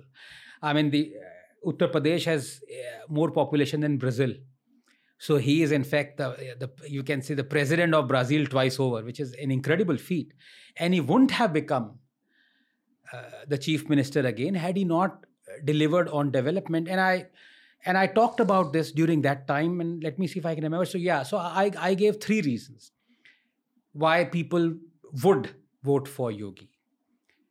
You look at the GDP per capita of Uttar Pradesh, what it was when Yogi took over and what it is now. And I'm talking about those 5 years. So 1 year has gone by. But you look at the number of schoolgirls who are going to school then and you're going to school now. So you look at the prosperity, you look at the wealth, and you look at the health. So you look at the infant mortality rate. So, the quickest way to judge if a government has done well or if a person has done well is on these 3 prosperity, because health, wealth, and education. As far as the wealth is concerned, the GDP per capita was, I think, 45,000 rupees for UP. It is 60,000 now. Okay. In the 5 years, after 5 years of Yogi. As far as the education is concerned, there is a 10% increase in the schoolgirls going to school in Uttar Pradesh in those 5 years. And there is a 10-point decrease in the infant mortality rate in the 5 years that UP. So he has done, and in terms of infrastructure, highways. So that's why people voted him. So if you were to go by facts, he has won the confidence of people, which is not a unremarkable feat at all. As I said, in 35 years, the only person to have become the chief minister again is just remarkable. So yes, he has done good for Uttar Pradesh. His bulldozer thing, I gave my reasons that I am against it, because there are ample High Court and Supreme Court judgments that you have to give a 15-day notice before you demolish somebody's, even if it's a criminal's house, through bulldozer. And also, you cannot have transfer of guilt. So you cannot make the family of the gangster suffer. And if you demolish the house of a gangster where his family is living, so you're making them suffer as well. So those were the reasons I gave. But then again, I mean, the courts have seen him do this. And if they haven't been able to stop him, then clearly he's doing something legal, right? Otherwise, people would have stopped him from doing it. So yes, you can object to it as I did, whether he's doing something morally right or not. The courts have clearly ordained what he is doing is legal. So these are the two aspects of it. Okay. Yeah. In a concise manner, how Yeah. would you look back at his tenure, and is he a worthy PM candidate? Oh, he is. He's definitely a worthy PM candidate. I would like to see him junk socialism more than what he has. Okay. That is my fear. But that has been my fear with every politician. I mean, look at the Karnataka election, the kind of socialist promises that the government has made and has possibly won in a large measure because of those. Free bus tickets, free subsidized electricity, free this, free that. Now they are having to, fulfill those promises, and the exchequer will go, into a deficit by more than 100% if it does it. So that's the bane with every politician. So not just Yogi. But, the Prime Minister has to have a vision. And Modi had a vision. Modi hasn't fulfilled that vision 100%, is my grouse with Modi. Modi has balked and has retreated a lot more than what I thought he would. I mean, Modi as a state minister, chief minister, a totally different kettle of fish as a Modi as a Prime Minister, Okay. which is his criticism. He has done some remarkable, in fact, 9 years of Modi, I brought out a tweet where 9 of his most spectacular successes and 9 of his most spectacular failures. And I really love, when you talk of cult following, I don't have a cult following, but I really love people who follow me many times, because even when I narrated those failures, many people, nobody insulted me or abused me. So, people realize that Modi has failed on many counts. There are many reasons which he can perhaps give for why he has failed. But there are many where he should have given the reasons and he has not. And farm bills is one, where I said, it would have catapulted us into a middle income economy. And he just said, मैं देश हित में वापस ले रहा हूं. What do you mean? Explain देश हित. आप देश हित हटा रहे हो. जब आपने फार्म बिल्स वापस लिए, फार्म बिल्स देश हित में थे यार. फार्म बिल्स का वापस लेना देश हित में नहीं है. So he didn't explain that. And the machinery went into this कि अरे खालिस्तान की वजह से ले रहा है. No, all that. So explain it, yeah. This might be a very amateur rookie perspective. Not at all. No perspective is rookie. This might be a slightly rookie perspective. I think that if the leaders of our country actually openly admit to their mistakes and their shortcomings in a very nuanced, broken down manner, and show their vulnerability a little bit, I think it'll benefit their PR immensely. Yeah. But they are being wrongly advised when it comes to PR, that only project the good. And I'm saying that based on the fact that I run a talent management company, a PR firm, and I'm a YouTuber, and PR and illusions are basically what I do for a living. Right. You need to build the illusion based on what the audiences want, and audiences of both Hindi and English in our country have gotten extremely smart. And I'm sure the Tamil, Kannada audiences are as smart, if not smarter. But politicians need to come out and openly talk about their shortcomings and their failures. There's another side to it, Ranveer. I'll tell you. I think honest politicians should do it. Well, that itself is an oxymoron, honest politician. Because if a dishonest politician does it, people still would not believe him. And, I don't know your views, but when I think of a dishonest politician, the first name that comes to me, I don't know, andar se aata hai Kejriwal. Yeah. Kejriwal has apologized hundreds of times. In fact, there's a massive clip of his where Rahul Shiv Shankar is interviewing him just before the last Delhi elections. And he narrated all those promises that Kejriwal made in the previous elections. We do this, Yamuna ka, iska, uska. And Rahul said, you haven't even started on these things. And Kejriwal kept on saying, I'm sorry. But Juni Rengti, he is not remorseful. वो और ढोंग करता जा रहा है. कल ही उसने एक ढोंग किया है. सेंटर की 381 crores they gave for a university. Delhi gave only 40 crores. This fellow was सबसे आगे कि हमने बनाई university. So if a politician is dishonest viscerally, then he doesn't mind apologizing. It's like a takiya thing for him. It's like a joke. But if you have a reasonably honest politician and he's remorseful that I'm very sorry, I shouldn't have done it, I did it. I'm yet to find that person. But then people would believe in him and trust him. It's a master strategy for 2024 for whoever's willing to accept it. Try it. It will blow up. That's my viral content input here. Like, so, for example, I mean, do people believe that Yogi is honest? I'll tell you what. Have you watched a horror movie in your life? Oh, yes. So often the ghost... The Shining. Oh, perfect. Oh, my God.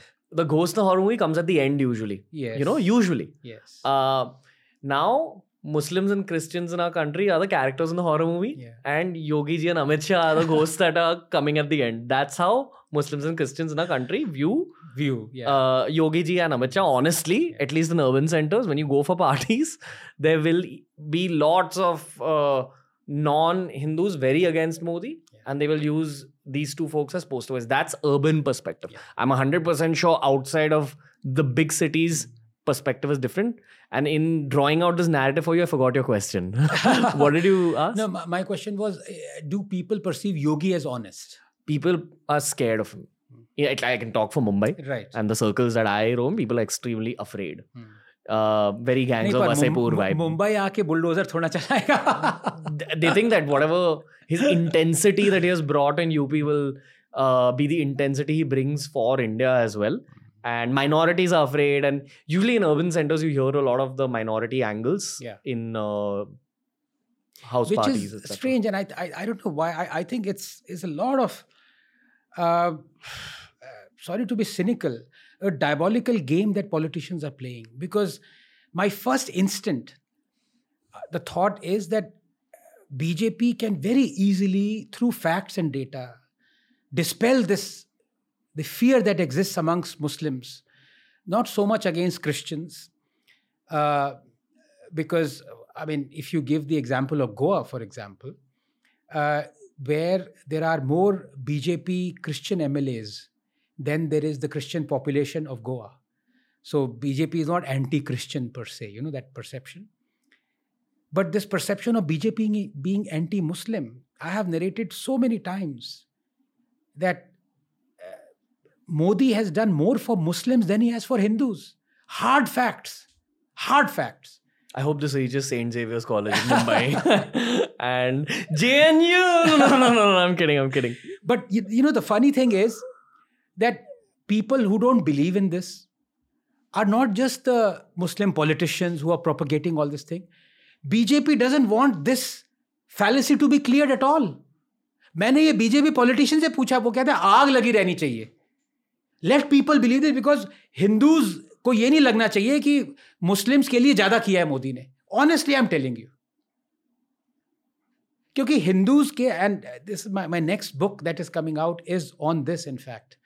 Hindus are the 8th class citizens of this country, where I prove constitutionally, legally, through parliament, through society, that Hindus are being actively discriminated against.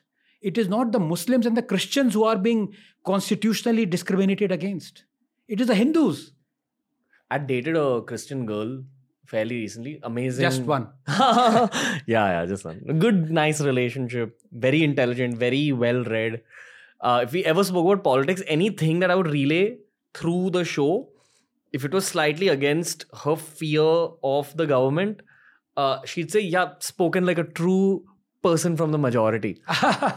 So I don't know, man. I get afraid to speak on behalf of minorities also. The biggest thing that happened that was perceived to be anti-Christian was, you remember those church attacks that happened in 2014? Hindutva church attack, this government church attacks. In fact, Mr. Ribeiro, who was the police commissioner, very exalted person and very respected person, he came out with opinion pieces. Of course, the politicians said BJP is doing, assaulting all these attacking these churches and all that stuff. And there was this banner headline called "Enough, Call Very Christians, Times of India" thing. It was complete fake news and narrative. Complete. They were, most of them, if not all, were arson, burglaries that were committed by thieves, bandicoots, dacoits, completely unrelated to Hindutva and all that. That happened more during the UPA than during the NDA. But the whole thing went on for 3 months. And the government did not dispel this notion. Modi did not come out and say this is fake narrative. That none was gang raped, and Hindus have, Bangladeshi illegal migrants, Muslims had done that whole thing. Rana, you spread that canard, RSS and affiliated organization. Everything was false. Now, if this lady or man you dated, I mean, I don't know, genders are pretty fluid nowadays. I don't want to get into a problem. It's a girl. It's a girl. As I say, beer and bicep guy. So I don't like beer. I don't have biceps, but I'm a guy. No. For you, all three are ticked. She was gorgeous. Just saying. She was so perfect for me. X chromosome was gorgeous. That's the new terminology we must use, right? And I fell in love with her. Thought I'll end up with her, and then she left me. So did you serenade her with Julie songs? No, I played Christmas carols. Then I played bhajans and she ran away. No, I'm kidding. But someone like her, if you were to give this data to her and just leave it on the table, and of course she would be rational and logical, if she fell in love with you. Oh, stop it, you. If she didn't, you're totally irrational, illogical. Shame on you, Julie. She would have realized this is propaganda, But again, if the government doesn't want to dispel those fake propaganda, then why should anybody else care? That's what I'm saying. This is all a diabolical game being played. Vote bank. Yeah. We live in the age of marketing. Truly live in the age of marketing. All right. Nice end to this episode. Anand Ranganathan. So I'm primarily ending this because I want to head straight into our second conversation, which is closer to both our hearts. We talk in science, we talk in the future. Wonderful. Maybe a little geopolitics and lot of technology. So Brilliant. Let's get into it. Thank you for the first conversation, sir. Truly enjoyed it. Memorable experience. Yeah, I'm glad. Love that I get to cuss in front of you and talk to you like you're just a few years older than me. But I am, I'm like full of information right now. So am I. So really appreciate it. Thank you, sir. Fantastic. Real pleasure. Thank you so much. Okay, let's head into the part 2. Told you it's going to be a fun episode. Don't doubt Bhaiya. Bhaiya being me. My Bhaiya being Anand Ranganathan, because he's going to be back on TRS. Tell me what you thought of this particular episode. He's going to be back on the show. Tell me what you'd like for me to discuss with him the next time around. He's a dangerous man. Pretty much for himself, because he's that open with his thoughts. Fires shots very, very easily. But that's why it's fun talking to him. Because we live in an age where people are a little too guarded. You need Anand Ranganathans to just balance out the kind of vibe that exists in these conversations. It's the age of podcasts. I'm going to be bringing you a lot more. Please send in your guest recommendations, especially if you're a new viewer of The Ranveer Show and you've only discovered this show because of the political podcast we've had lately. We have an entire bank of podcasts that we've been releasing since 4 years. Lots of interesting topics. And we're only getting started. Anand Ranganathan is going to be back on the show very soon. Tell me what you thought. Send guest recommendations and tell me how we can become better at these political podcasts. See you soon, everybody.